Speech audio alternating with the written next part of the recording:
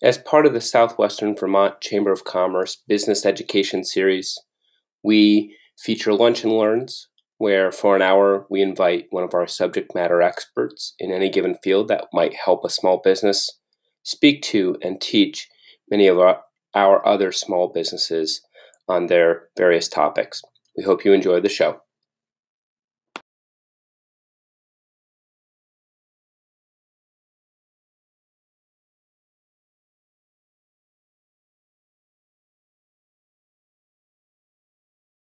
How many have been to a Lunch and Learn, or either with us or just in a different chamber or different?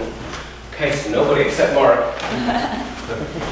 So I'm going to have Mark speak a little bit on the sponsor for our Lunch and Learn series for 2019, which is Heritage Family Credit Union. Has been a strong partner with the chamber on various initiatives, and this one seemed to align closely with their goals to serve businesses as a credit union. So I want to have Mark come up for a little bit in a minute. Actually.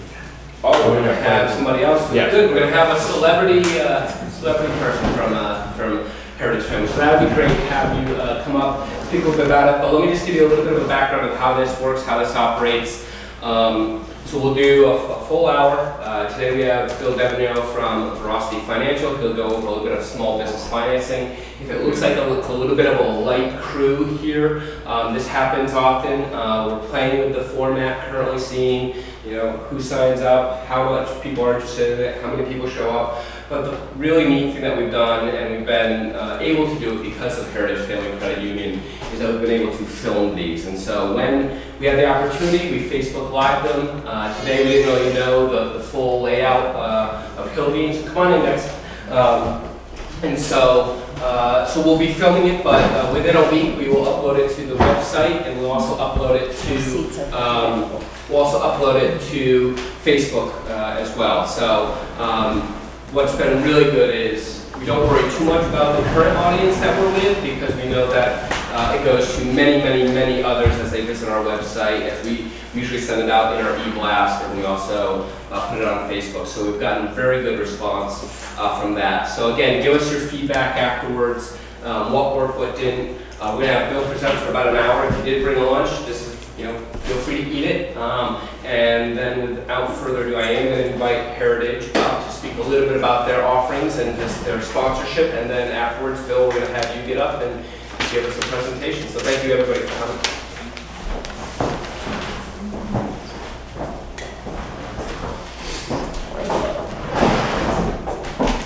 Hi, good afternoon everybody. My name is Karen Guerra. I'm one of the business lenders at Heritage Family Credit Union, and this is my counterpart, Brendan Chamberlain.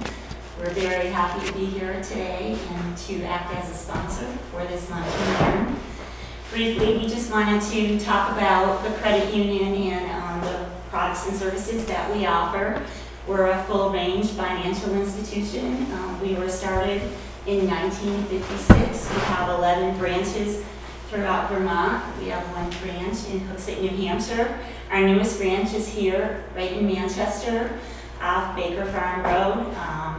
And we do offer many business services, all kinds of business lending opportunities, commercial mortgages, term loans, lines of credit.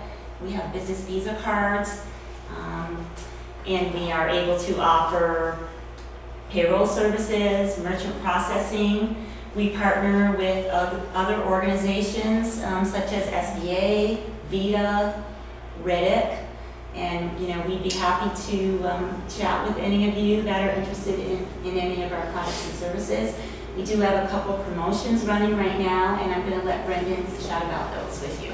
Yep. Again, Brendan Chamberlain, commercial lender with Karen as well. So our focus this year is really, we're going to put a lot of emphasis on the Manchester and Bennington area. That being said, we rolled out 2 promotional products, a business line of credit that's prime rate minus 0.5%, fixed for 12 months. And then we've got vehicle and equipment loans, and that's 4.25% for 4 years. So you'll be seeing a lot of that marketed down in this area. So you'll be seeing a lot of us in market good as well. Yeah. Right? And we're really happy to be here in Manchester. Manchester. And as I said, if anybody has any questions, we have some brochures and our business cards are on the table back there. So thanks again for everything. Thank you. Great, thank you. Thank you. All right, Bill.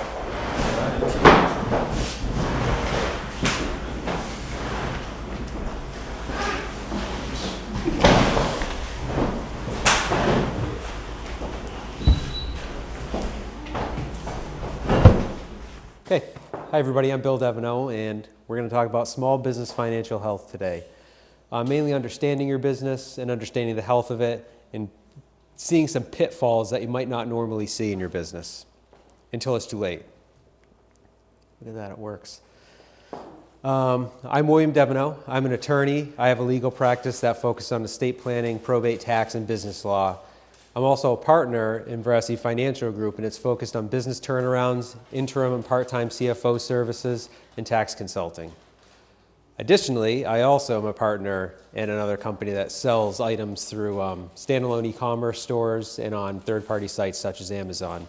So if you sell anything e-commerce, I feel your pain. It is not an easy thing to do.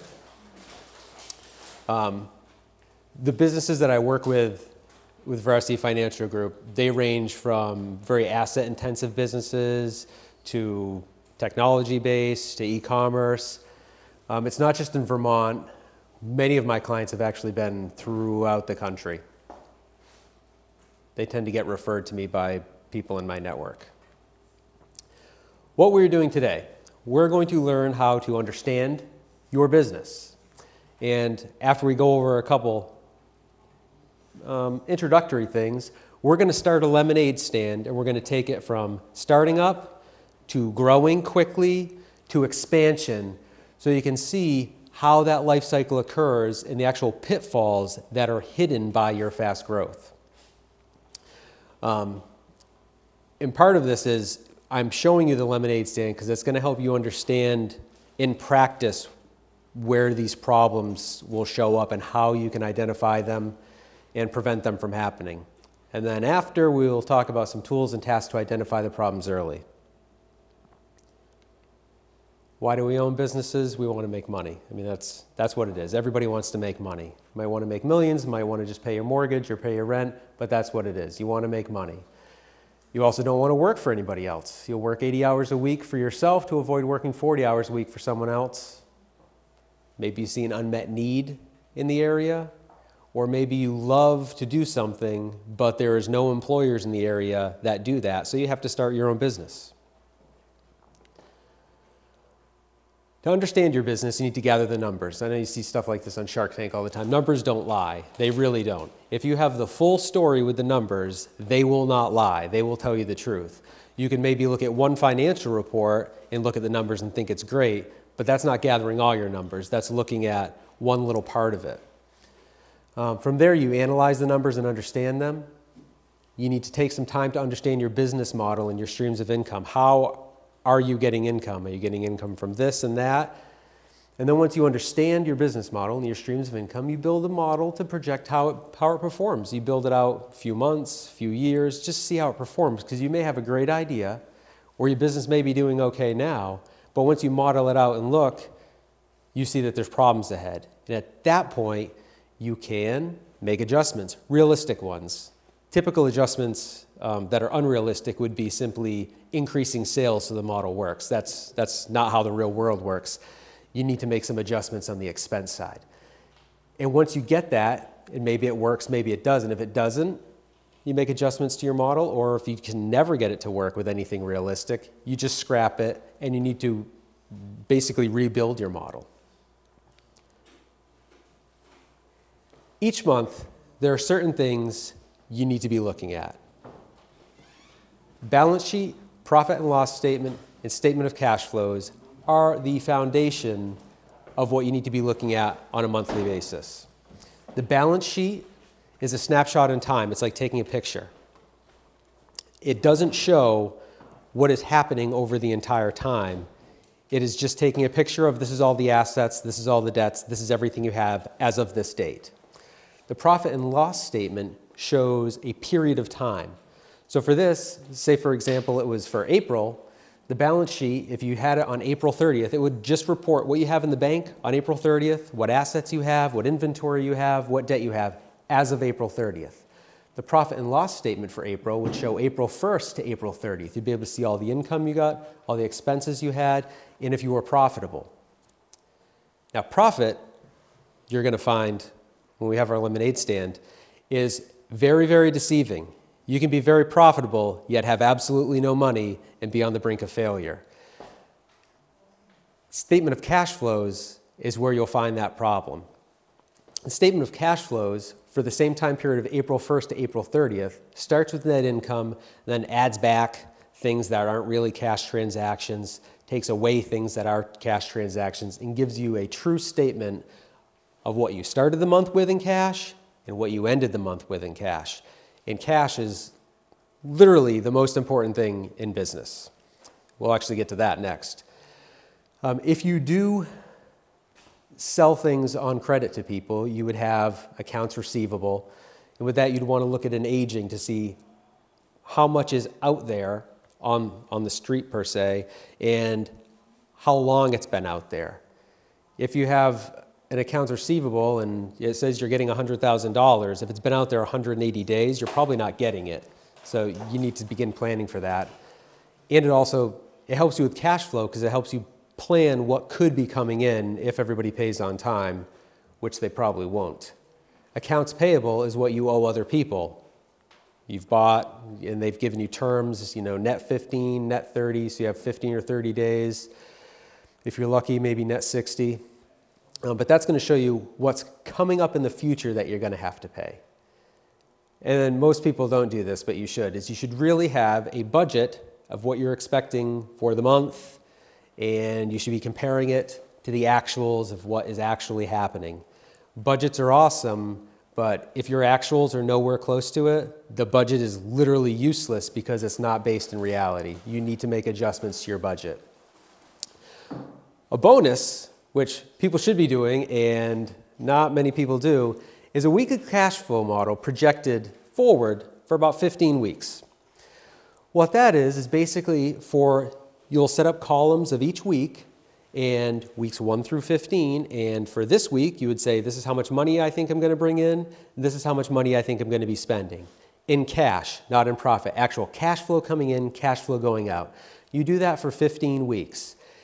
And with that, if you're relatively accurate, you can see if there's a problem in the future. You might see, around week 9, oh my gosh, my balance is going negative. So that means either before week 9, you need to increase sales, or you need to decrease expenses because you always want that positive.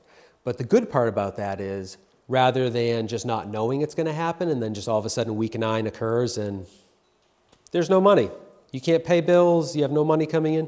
This gives you time to fix the problem. The cash flow is not going to be perfect. It's never going to be perfect, but it gives you a starting point where you can start to understand where things are going in the future. Bottom line, you need to know your numbers. As I said, cash flow is king. You need to think of cash flow like a scuba tank of air.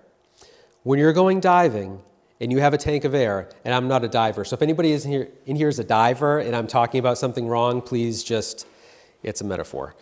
It's a tank of air. If you go underwater without any air, you are going to die. I mean, you can't survive. We're not fish. We can't breathe underwater. If you go underwater with no air, you're not going to make it out. You won't last long. The deeper you go in the water, you need more and more air in that tank because it takes you time to get down and time to get back out. So you need more air to breathe. Air is just like cash here.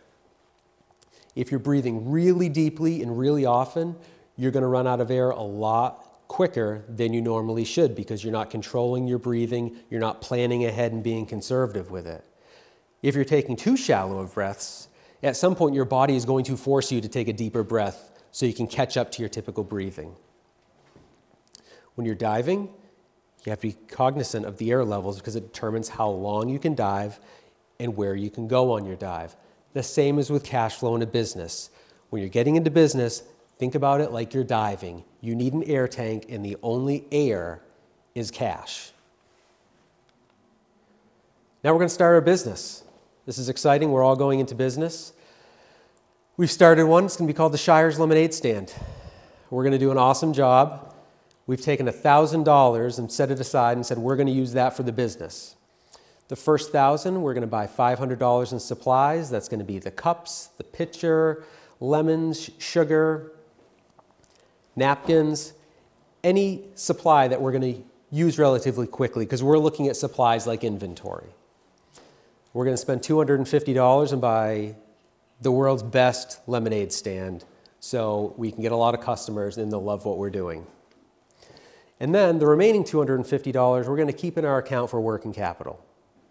We think that each cup is going to be sold for $1 and is going to cost about 35 cents in supplies to make.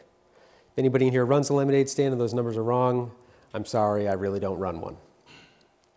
Now when you look at this, you may say, oh, you spent $500 in supplies, $250 stand. If you get a $750 loss, you're showing a loss in the first month. Actually, you're not, because supplies and stands are not something that show up on a profit and loss statement, yet you don't have the cash anymore. So when you look at this, once we buy this stuff, these are what our three financials look like. Profit and loss statement, nothing. We have not done anything that has created a profit or a loss. We have done nothing that we can expense or show as income on that. So despite the fact that we've spent $750 or 75% of our money, we have nothing to show for it on the profit and loss statement. Over here, the cash flow actually shows what we did. Owner investment, we put in $1,000. We spent $250 on a lemonade stand and $500 on inventory. So our opening balance was $0. We added $1,000. We took this out. And now we're ending the month with $250, or ending this time period that we're looking at. And you can see over on the balance sheet, we have $250 of cash, $250 in fixed assets, which is it's the lemonade stand because that lasts. We're not selling it, so it's not inventory, and it lasts long. Hopefully it lasts 5 years, so we don't have to buy another one. So that's a fixed asset. That's not an expense. Now, tax-wise, you can depreciate it and stuff like that, but we are specifically using a very short, accelerated time period here to avoid all effects of tax. And then on the balance sheet at the bottom, you can see our $1,000 capital contribution. So we put $1,000 in. The business is worth $1,000 in equity, but we only have $250 of cash, and we have no income and expenses yet. Our first 4 months. Our business is taking off. People love our lemonade. We should have gotten to this business earlier. We're growing 30 to 50% a month. We've already decided we need employees to help us because we don't want to do all the work, and it's super busy. We have one lemonade stand, and our brand is gaining traction. People love the Shire's Lemonade Stand. It is a hit. So after the first 4 months, let's see what our financials look like. And you think growing 30 to 50% a month, I think we'd really be raking in the cash. You know, I mean, that's huge growth. This is our profit and loss statement of the Shire's Lemonade Stand. You can see our first column is the startup, which I've already showed you. And we're saying January, February, March, April. January, $500. February, we grew 50%, $750. March, another 33% up. April, up 45%. That's some real growth. That's wonderful. Our supplies used, we know it only costs 35 cents a cup, so our gross profit margin is 65%, which means basically every dollar we bring in, 65 cents of it can be used for the rest of operations, other than our inventory, or the cost of goods sold, or supplies used. These numbers right here are not actually cash outlays on this report. What that is showing is how much of the supplies we already bought we used. So right here, there's no cash going out for this on this report. That's just what we've used out of our supplies inventory. We've decided we want to do some advertising. We're roughly spending about 10% of gross revenue on advertising. We dropped it a little bit in April just because everything's just growing so fast. We didn't want to grow out of control. And you see we are using some workers. 100, 250, 400, 600. It's growing pretty quick. And then you can see our net profit. 175 the first month, 163, 150, 218. That's our net profit after you take the revenue, subtract the supplies we used, which isn't an actual cash transaction, and then all the expenses that we actually did pay out. And you see our profit margins are pretty good, 35%, 22%, 15, 15. But you can even see here, we're growing fast. We grew 50% from January to February, but we used a lot more in labor. And despite the fact that we're growing so fast, our net profit margin dropped. We actually made less at the end of the month in profit than we did in January. Isn't that crazy? But that is some of the stuff you have to pay attention for, and our fast growth can hide a lot of those problems. And then even in March, we decided we got a little bit lazy in March, and we hired probably more employees than we should have. We probably should have worked a little bit harder in the business ourselves. That's what caused our net profit margin to go down and our profit, despite the fact that we made more money. But it looks like we kind of worked it out in April, and we kind of flattened that.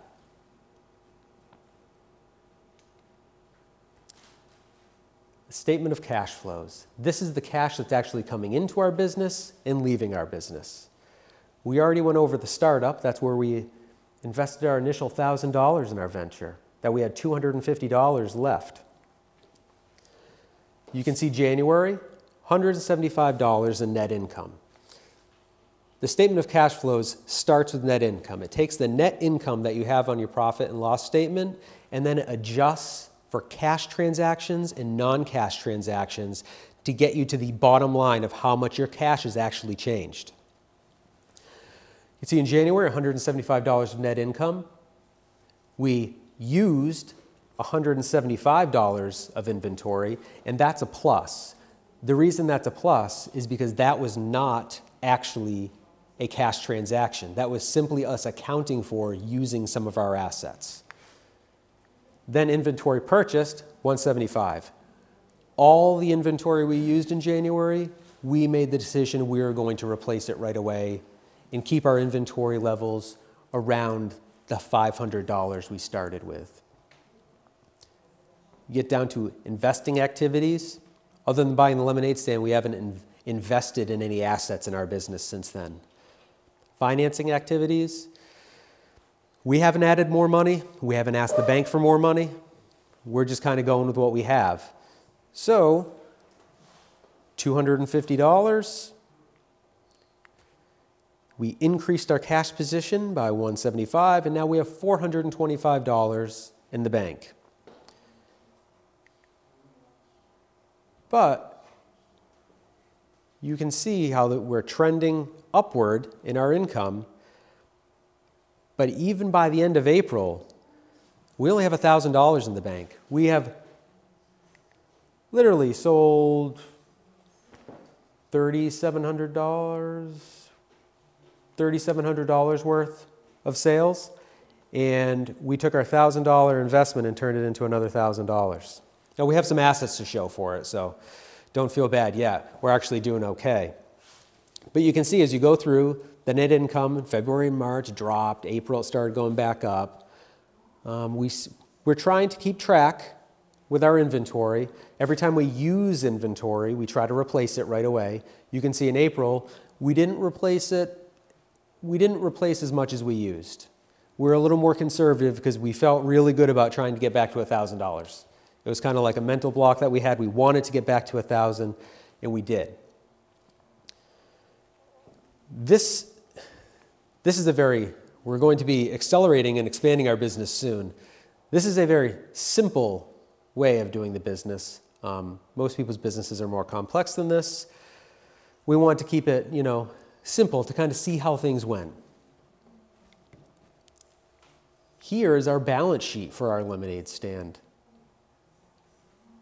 Our total assets at the end of April are $1,705. Our total equity in the business is $1,705. Our capital contribution will never change. It's always $1,000. We haven't put in more money, so it's still $1,000. You can see we're retaining some of our earnings. That's the net profit number. not cash flow. And you can see we grow from $1,000 in equity to $1,705, but we still only have $1,000 in cash. The rest of our retained earnings is tied up in fixed assets, the lemonade stand, and the inventory we have on hand. You see, we've been keeping it pretty smooth at 500. Went up a couple months, down in April because we wanted to get back to $1,000 cash. Because we've been thinking about expanding, and we wanted to make sure that we're back at 1,000, so we just feel better about kind of starting off on that foot with $1,000 again. So how are we looking? $3,700 in sales, $705 in net profit, but there's only $1,000 in the bank. We started with 1,000, ended with 1,000, but we had $705 in net profit. Most of it's tied up in our assets and our inventory and our supplies. Since we're growing fast, it's easier to mask some of these issues. Sales are growing, but so are expenses. And growth makes it very easy, especially if you're in a business that actually collects cash and collects cash relatively quickly and doesn't have money out in terms. Growth can very easily hide big expense problems because you have so much money coming in, you can keep up with your growth and expenses. But what happens is the moment it starts to slow down, it is like walking in the ocean and not seeing the wave coming up behind you because you think everything's going fine, and then it just smashes into you, and you're at the point you haven't been looking at cash flow, you haven't been looking at your numbers, and you just get knocked over and you have no idea what happened. There are ways to kind of unmask this, because what you want to do is you want to take your expenses and normalize them against sales, and that's very, very difficult when sales are growing quickly. So what you do is you take all your expenses and you do a profit and loss, and you pick every expense and make it a percentage of sales. So for example, the first 4 months, there's a percent of sales analysis. It's just our profit and loss statement, and what we did is we added a column. We added a column right here on each side of every month. And these percentages is this number as a percentage of sales. So you can see advertising, it's pretty solid. 10% dropped to 9% in April because we were getting concerned about having $1,000 in the bank. Now advertising, I'm going to go a little off here for a second. Advertising is something that can get out of control very fast when you're using things such as AdWords and other advertising methods like that. I've had clients where we've had to turn around their business, and they were literally making $2 million a year or close to $2 million a year, spending $500 to $1,000 a day on AdWords, and they were growing so fast they weren't realizing how quickly the AdWords were gobbling up their compared to sales, and it was going from like 20% to 25% to 30% to 33%, and we ended up doing an audit of their AdWords account, and for every dollar they were spending in AdWords, they were getting like $1.25 in sales, which is a problem because their gross margin was 40%. So they're not covering their gross margin. Literally every dollar that was coming in, they were losing like 15 to 20 cents. But everything looked awesome because they were growing so fast. They're growing so fast, there's just cash coming in. The reason I was there is because the business actually started to slow down, and that tidal wave behind them was hitting them. They were just exiting their busiest season of the year, which is the spring, and going into their slowest, which is June, July, and August, and they didn't have money for anything. Like nothing. They were unable to pay their vendors. They were running into payroll problems. They had already tapped out all their lines of credit. It turned into a real mess. But we were able to right the ship, and now they're doing fantastic.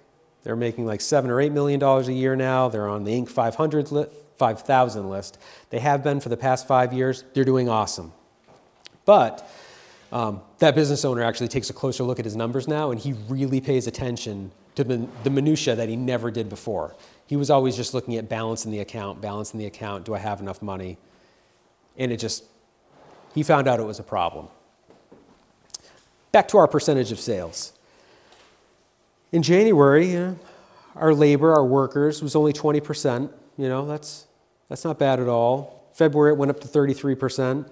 It didn't grow as fast as sales. Sales went up 50%, that went up to 33%.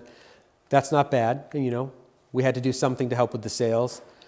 March, sales didn't go up as fast, and you can see that labor went up a lot faster than sales did. Sales went up 33%, labor went up 40%. Bill, when you're looking at that, let's say it's one person running, so is that somebody paying themselves more and or bringing on part-time staff to help with the lemonade stand? You could look at that either way. In this case, we're looking at it as this is mostly just the help. Yeah. The help. And their wages and their salaries and stuff. Yes. Yeah.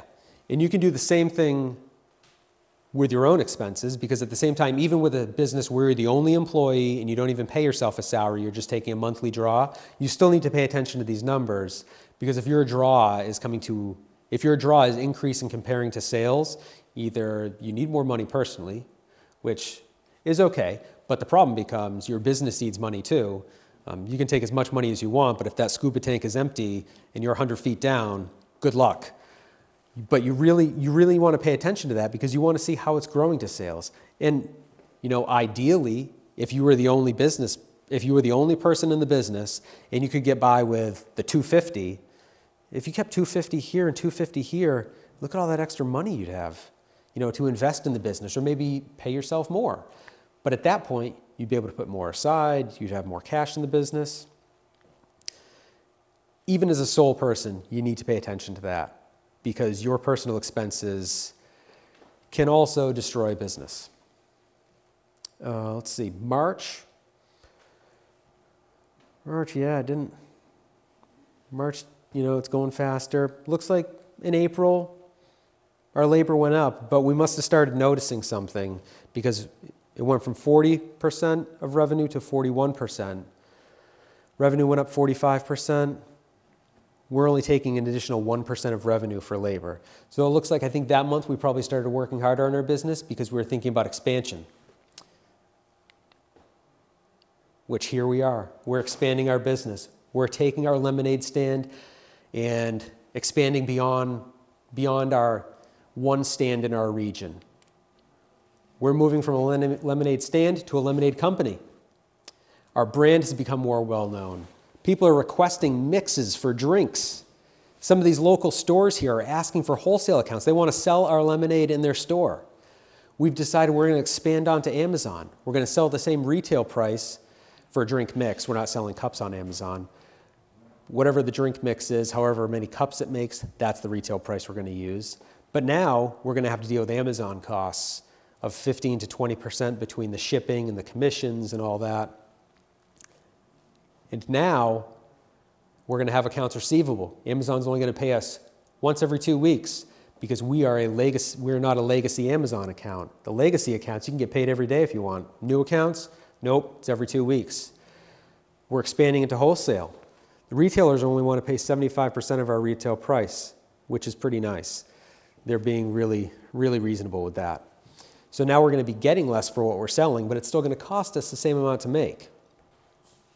Our terms with them are going to be 50% immediately and then 50% 30 days later.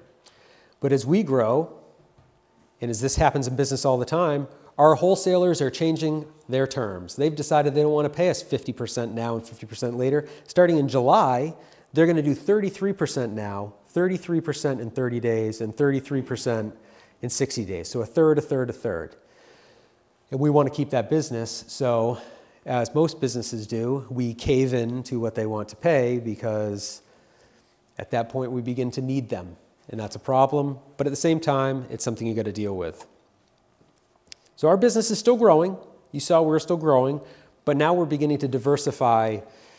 We're diversifying our sources of income a little bit. And the business growth is slowing a little bit at the end of the 4 months.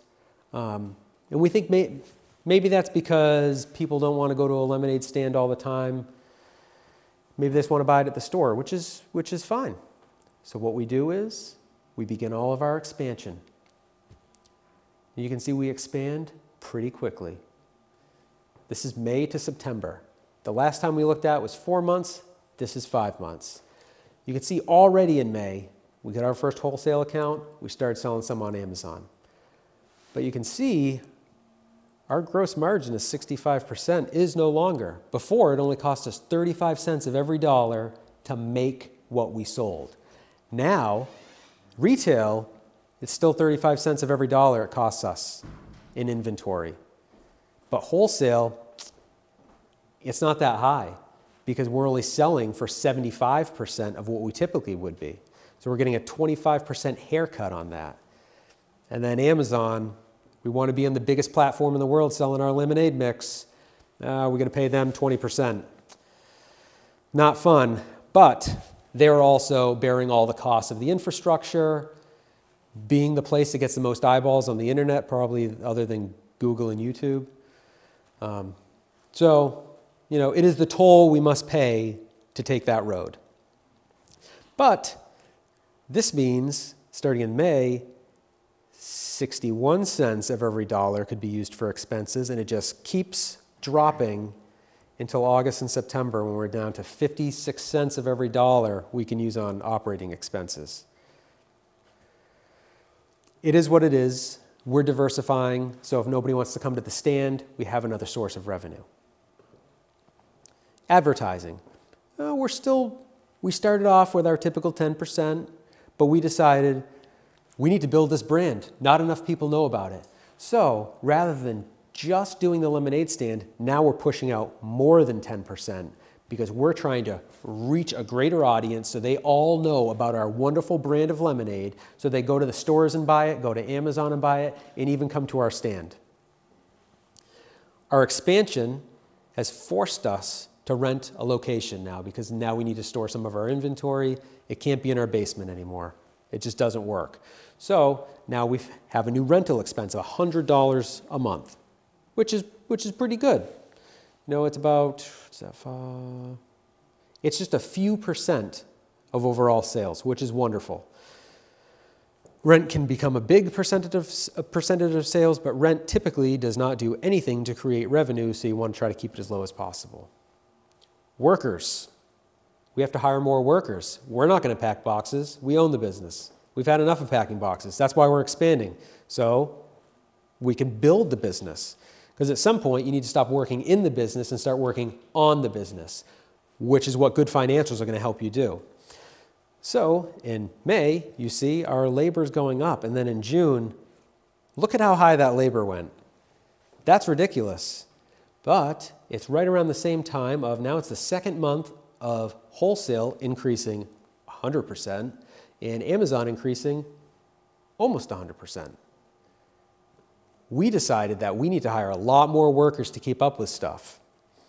But you know, we've been doing great, so it's, you know, not horrible. We're taking a loss for the month, but then we can see all our payroll kind of smoothed out. Even though revenue continues to climb, that's starting to smooth out. The reason it's smoothing out is because the state is increasing minimum wage, and we decided we're going to buy a mass production machine. Save labor, keep things down, and keep things more efficient. Because what we can do is, rather than pay a lot of people a little, now we're able to pay our employees a very good wage because we don't need as many, and they're more skilled because they're dealing with our mass production machine. These are our cash flows. It started out good, and it ends okay, but there's something in the middle that's not working out well. May. Our inventory purchase, we purchased about $800 worth of inventory to try to keep up with our demand, and we used $858. But here is our new problem. We're owed $250 that we are including on income and showing as a net profit, but we never received it. We're waiting for them to pay us because they're going to be paying in June. It's a portion of the Amazon, it's half the Amazon sales and half the wholesale sales are pushed into June. We didn't receive any accounts receivable because we just started doing accounts receivable, so there's nothing to receive. So despite the fact that we made $188 in profit, operations lost $5. We also had a new problem. Our lemonade stand It needed repairs, so we had to do some repairs and maintenance on it. Another $250 out the door. We didn't add any money to the business, but we took our $1,000 that we started with, and now it's already down to $745. Then we move on to June, the month of way too many employees. We started out with a loss. We had to buy a bunch of inventory to keep up with the inventory we're using. We're already using $1,260 worth of inventory, and we bought $1,250 just to try to keep up with it because we're trying to conserve cash because we need to buy a mass production machine. Our accounts receivable increased $475, but luckily we received $250 of the previous month's account receivable. So in cash, although we showed we lost $310, we actually lost in cash just from operations $525 in cash out the door. So that's actually showing us how much worse we are than the net income statement is showing, because the net income statement, the profit and loss, is not showing you the actual cash in and out. So what's happening now is we're running into a problem where we're trying to go deeper, and our scuba tank is telling us you have not enough air to go this deep. You need to return to the surface. But luckily, we have a good relationship with the local bank. So when we decided we want to buy some mass production equipment, we went and talked with our bankers. And the bankers know we're good. We pay our bills. We do everything we're supposed to. We share the financials with them. They see how much we know about our numbers, how well we know our business, and why this $1,500 is going to make things so much better because it's going to reduce labor and it's going to make things more efficient. The bank loans us $1,500. 0% interest. They're great. They're great. It's a really good bank. 0% interest. Is that our mom? We have a really nice banker. So they lent us $1,500. So after all this, and getting an infusion of $1,500, we only have $220. That's it. We went from $1,000 starting last month, now we're $220, and we owe the bank $1,500. But sales are going great. Sales are increasing so fast. Well, this is what happens with growth, is you need to buy stuff like this, and we were probably undercapitalized to begin with. We didn't put enough money in. We wanted to keep more money in our pocket. But after we get that mass production machine, look at net income go. Look at it go. It just keeps growing and growing and growing, and our business is more and more successful. Starting in July, we're purchasing more inventory than we're using, which is the first time since I think March, because I think March was the last time that we actually purchased more than we used, because we were trying to get back to 1,000 in April, so we under-purchased. So now we're starting to finally increase our inventory a little bit, trying to get back up to 500. We're selling more and more to Amazon. We're selling more and more to our wholesalers. Our accounts receivable is going up. We're still collecting, but you can see our accounts receivable is going up faster than we're collecting it right now, which is a bit of a problem. We're not doing any more investment activities. We fixed the lemonade stand, bought some mass production equipment. We're done. We're done for now. We're just trying to pay off our debt, which the bank was nice enough to do at 0% financing, so we don't have to worry about interest. We're doing a couple payments, and then we're going to pay it all off in September, because you can see September is it's a fantastic month. Right after we get that mass production machine, you can see look at our cash from operating. Although we're showing $545 of net income, we really only got an additional $430. That's it. That's all. From operations, that's all we got additional from that. Although we're showing $545, we only got an additional $430, and then $250 of it had to be used for debt repayment. August, $885. We only got $585 in our pockets from all that. The reason is, this is taking into account all that money we have out waiting to be received from our customers. More and more accounts receivable. What's happening is our income is showing more than the actual cash we're bringing in. We still have some debt payments. So $545 of profit is actually an increase of $180. That's it. $885 in profit. We actually only add an additional $335 to our cash flow. That's not really a lot. September, $1,090. But look at this, now we're actually starting to get ahead of it a little bit because we're starting to get more of these collections. Because remember, in July, we got hit with new terms. Rather than 50-50, now it's 50-50 for Amazon, but a third for our wholesalers. And our wholesale accounts are growing fast. They're growing much faster.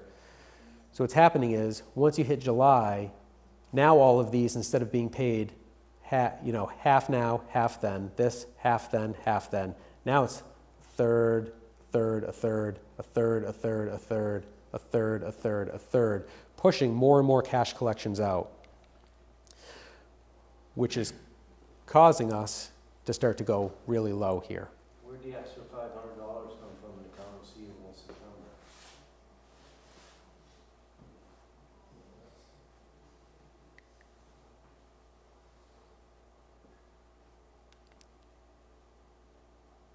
In September, Yeah, you have 1,275, but it's only 875 that's outstanding in August.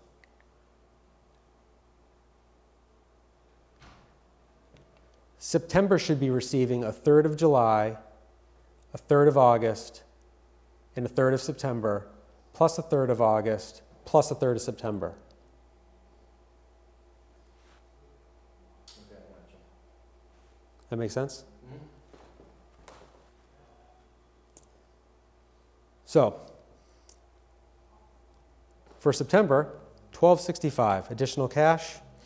We decide we're paying the bank back. They've been very friendly, no interest, we're paying them back. So we paid back the entire $1,000, got an additional $265 in cash to the bottom line, and now we have our $1,000 in the bank again. We started with $1,000, began growing, turned ourselves into a company selling all over the place, and then we still ended with $1,000.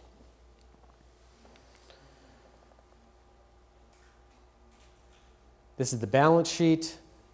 You see our fixed assets has grown. Our cash, we started with $745, we're finally back up to $1,000, which was our capital contribution, but our business is actually worth $4,103. We have no more debt on the books. We have a business worth $4,103, and we have recouped our total cash. We're back at the capital contribution level for our cash. But you can see our business, the return on investment, if we sold it today, it would be $4,103 if somebody gave us $1 for every asset we had. So how did our expansion go? At $19,850 in sales, $2,398 of that was net profit. But we started with $1,000 in cash and ended with $1,000 in cash. So despite the fact that we had all those sales and all that profit, we still finally only got the tank back to $1,000 worth of cash.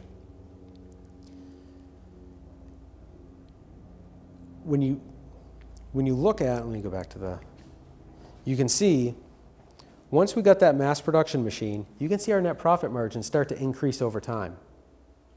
It goes from 8 once we started adding all these extra sales channels to negative 10% when we had to increase labor drastically to meet the demand from our wholesalers in Amazon. Our wholesalers are very demanding. Plus, we still had to staff our stand, which is growing.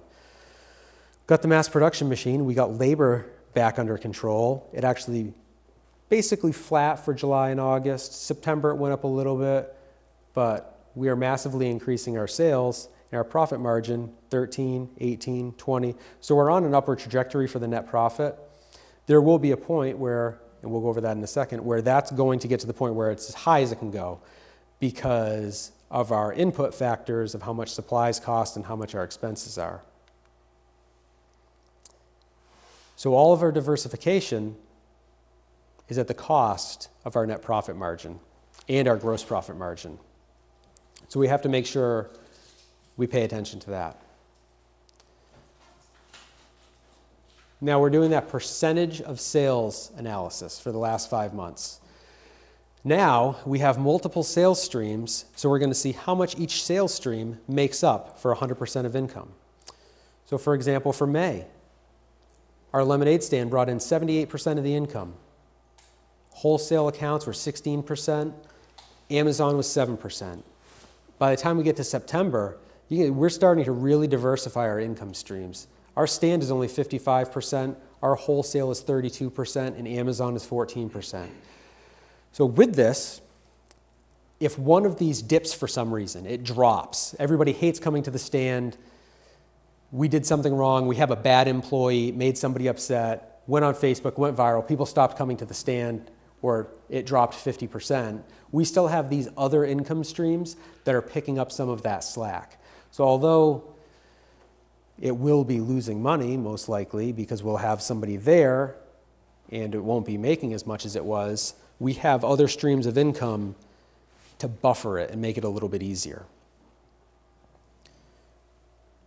Once you get down here, advertising, it was 8% back then in May, and you can see we did push it a little bit higher in June and July, just to kind of crank it up a little bit.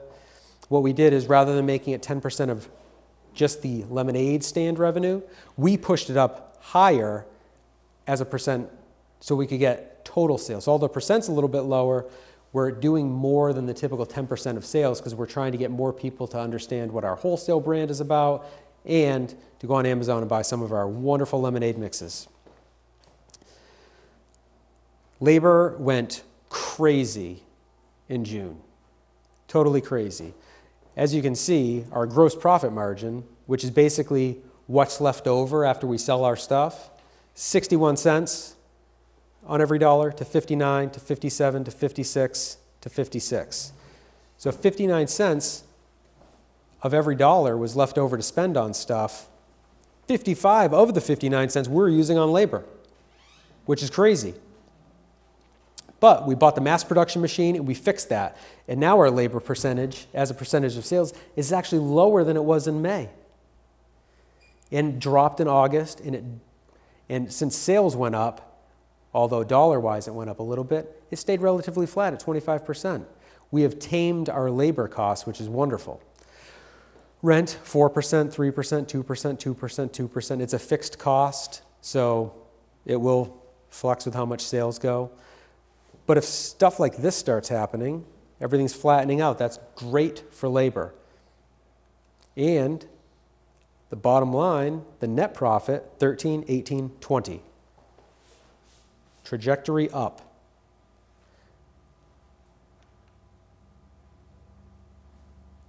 You guys have any questions about the lemonade stand? So in your analysis, Bill, I mean, like you said, you kind of, and then you ended with $1,000. Yeah. So despite the fact that we made all that money, All that all work. that profit over the time, we started with $1,000, we ended with $1,000. We literally had no extra money in the business. Now, and you stopped at us, like you said, it's a snapshot. So if the business, you've done 9 months, give what you've invested. I wonder if you haven't spent enough, we haven't spent enough time with the investment we made in the last 4 months. So if we let that grow for 2 more years, you're not investing anything more because you took that dip in the middle to kind of reinvest in your business, and then we kind of cut it short at month 4 after the investment. We'll give that 2 more years and you would have made back all your investments and... Yes. Yeah. One of the things that we did is, we did our first 4 months and we went from 1,000, and at the end of 4 months we had 1,000 again, but then we began really investing in the business and really pushing it for higher growth to try to push that $1,000 even higher. The downfall was we hadn't adequately planned for all of the expenses that were going to come from it. We should have probably focused on a bit slower growth, maybe not tried to do wholesale and Amazon all at once, maybe tried to slowly push in wholesale, ignore Amazon for a couple months. But, we're all about swinging for the fences. We're trying to hit a home run. But we realized that in the real world, unlike Uber and Lyft, we can't lose billions of dollars and not go out of business. We don't have that much capital. But they have a lot of capital so they can continue to lose money and still survive. They have an enormous scuba tank. Our scuba tank is not very full, so we can only go so deep. If we continue this trajectory out further, we have now tamed labor costs.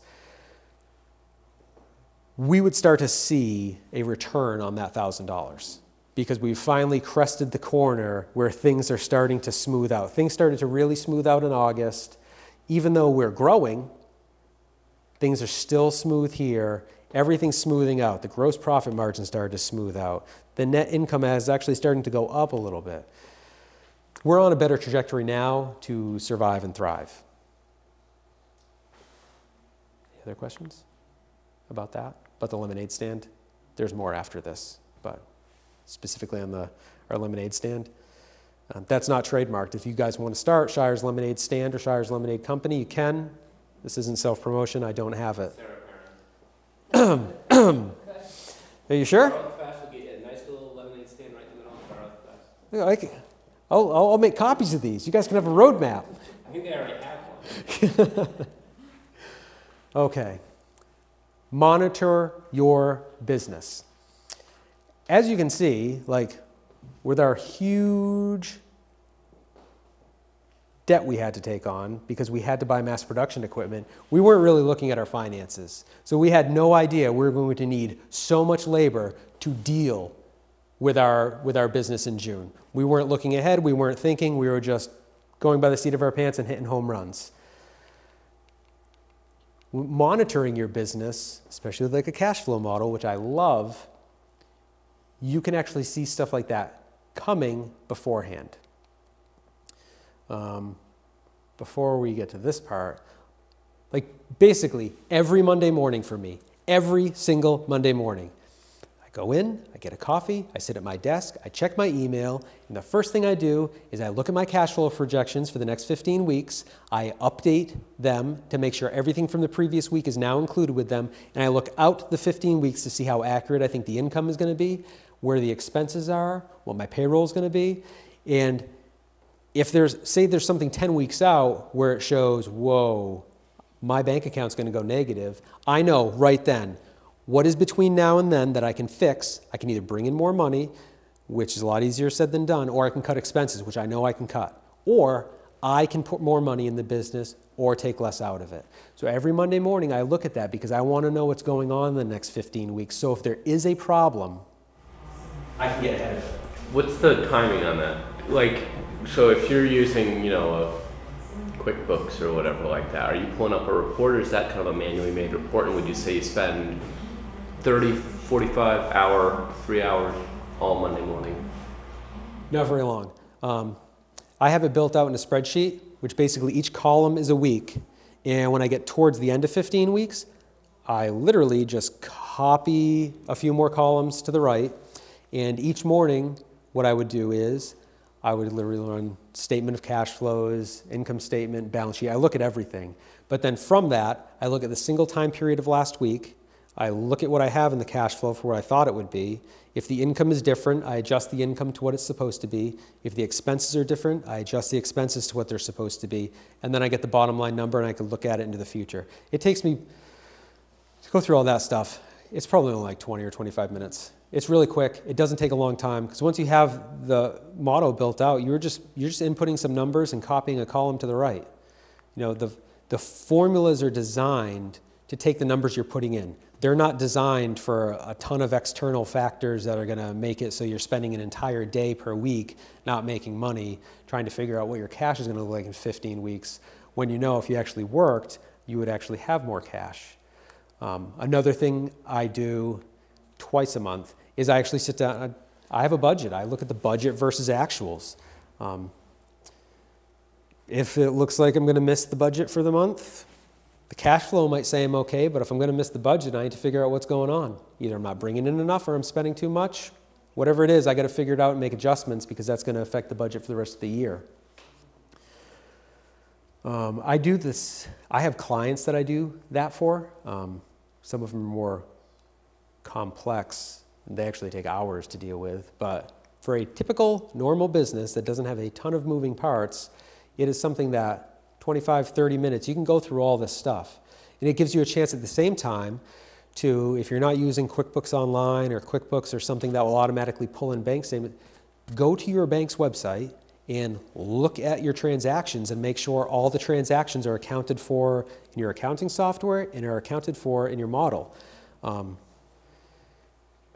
I mean, when I do that, I have found checks that I wrote that I did not account for because I signed a check so my paralegal could write it out to the town of Bennington for $100 for recording fee or something. But I wasn't paying attention and they didn't put it in the software, so next I have a surprise $100 check. Then I add it to the cash flow model and everything's okay. But it's really important to do that, and plus it stays on top of what's going on in your bank accounts. There was once where I did that in the morning, and money had come out of my account because somebody had set up some sort of insurance payment, and it came out of my business's checking account for some reason. It was a disaster. It came out of my company's payroll account, actually, which horrified me. And because I was like, oh my gosh, this is like $200 coming out. What is that for? Somebody just put in the wrong account number for some strange reason. Whatever insurance company it was took the money out of my account. So I had to close the account to make sure it wasn't going to happen again. But if I hadn't caught that, it could have went much longer. And then, if I was running a razor thin margin in that payroll account with just enough money for payroll and I didn't realize there was, $200 taken out, I could have started bouncing payroll checks, which that would have been an embarrassing nightmare. Nobody ever wants to do that. My process when I deal with my clients, for the most part, and I do this with myself too, is the first thing you have to do, if you do not know your numbers and you don't know kind of where things are, and now you're thinking after seeing this, I don't know some of this stuff. This isn't Shark Tank. I'm not going to yell at you for it. But what you need to do is immerse yourself in your financials. If you don't have any, you need to get them together. That's like step one. Profit, loss, statement of cash flows, balance sheet. Start getting all that into a spreadsheet at least.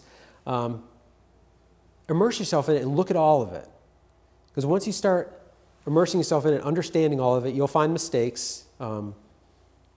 Yours, sometimes maybe something you thought was canceled really isn't canceled. You accumulate all the data.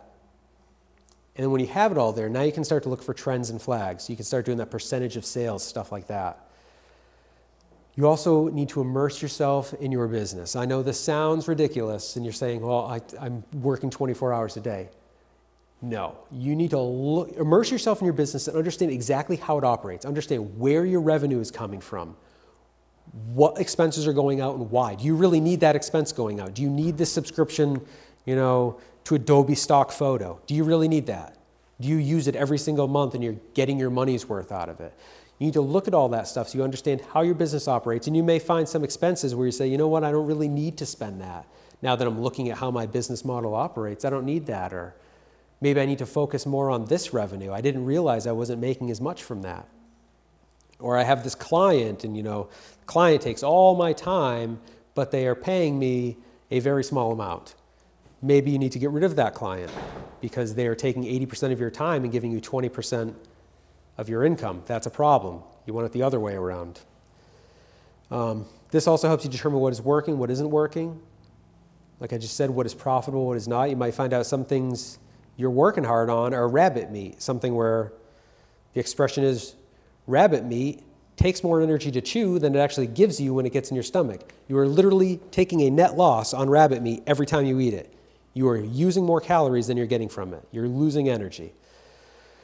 And then once you get all this, you create a plan to capitalize on what's working, begin to diversify away from what's not working, and then you monitor this plan and you make adjustments as you go. You can review the profit and loss with percentage of sales being added to it, as I showed you how that was done. Your business will have its own trends. Sometimes you may be in a very asset-intensive business. Sometimes you won't be, and it all depends. What you can do is you go online, you can search for common averages for business. Like for example, a restaurant, 25 to 35% is food costs. Is your restaurant higher or lower? Why? It could be a good reason why it's higher or lower. Food plus labor should be 55%. Is yours higher or lower? Why? There are good reasons why sometimes you're not going to meet the average. Just because you aren't at the average doesn't mean there's a problem, but you need to understand why you are or are not at the averages or the ideal percentages. These are some other ways that you can monitor your business. There are different ratios you can use. These ratios are absolutely useless for the most part, unless you are looking at trends over time. If you take stuff like gross profit margin and look at it for 1 month, that's not going to help you. You need to look at it over time so you can see if it's going up, going down. These are designed to be monitored over time, and they're different for everybody. Any questions? Is everybody awake? That's good. That's the first step. Everybody's awake. This can be a little bit dry. Any questions? Good. And so we'll definitely grab Bill's slide deck. Yep. We'll send it out to everybody. Absolutely. And just a note on Bill. Bill's worked with my family's business for many years, helped us shut that down. He's helped me with my own business. He's now on the finance committee for the chamber, so I have a lot of faith in what Bill does. He's done a lot of turnaround stuff that I've known about just in the town of Bennington. So, I know it's always really hard to compact anybody's knowledge into 1 hour. So this is just kind of a nice little appetizer if you like what Bill's kind of sharing. And I know Bill well enough to suggest Bill sit down with you for a couple of hours just to go over your stuff. Bill has a good heart for business and wanting to see people improve. And so if that's something, definitely reach out to Bill. But like I said, the chamber uses him often, and so this just seemed like a really good time to have Bill come out and share that. And we'll also have it on video as well, so we'll be sharing that with our members coming soon. A couple other notes. So first I want to thank, obviously, Hildine for having us here. Paula Maynard kind of set this up for us, so we're always fluctuating back between the North Shire and the South Shire on various things, whether that be the coffee and conversations we do in the morning, or the lunch and learns in the afternoon, or the mixers at night. So thank you, Hildine. Of course, thank you, Heritage Family Credit Union, for being here today, allowing us to do this and allowing us to videotape it for our members. So a big thank you to them. I was going to introduce Erica, and then she had to run out. For those that have been working with Allison over the last 2 years, Allison has gone on to greener pastures over into Saratoga. So she had another opportunity to go there. So Allison has left the chamber at this point, but Erica, who's been working with us over the last 9 weeks, has taken on the membership manager. So you'll be dealing very much with Erica from the day-to-day stuff in terms of membership and what you can get out of your membership. And I believe we're working on even a membership 101 class, which is how do you get the most advantage from this chamber and your membership. The other thing I want to just point out, please pick up a copy. If you're a business that needs a box or two, I have boxes in my truck. But this is our new area guide. It just got unveiled last week, so this is the 2019-2020.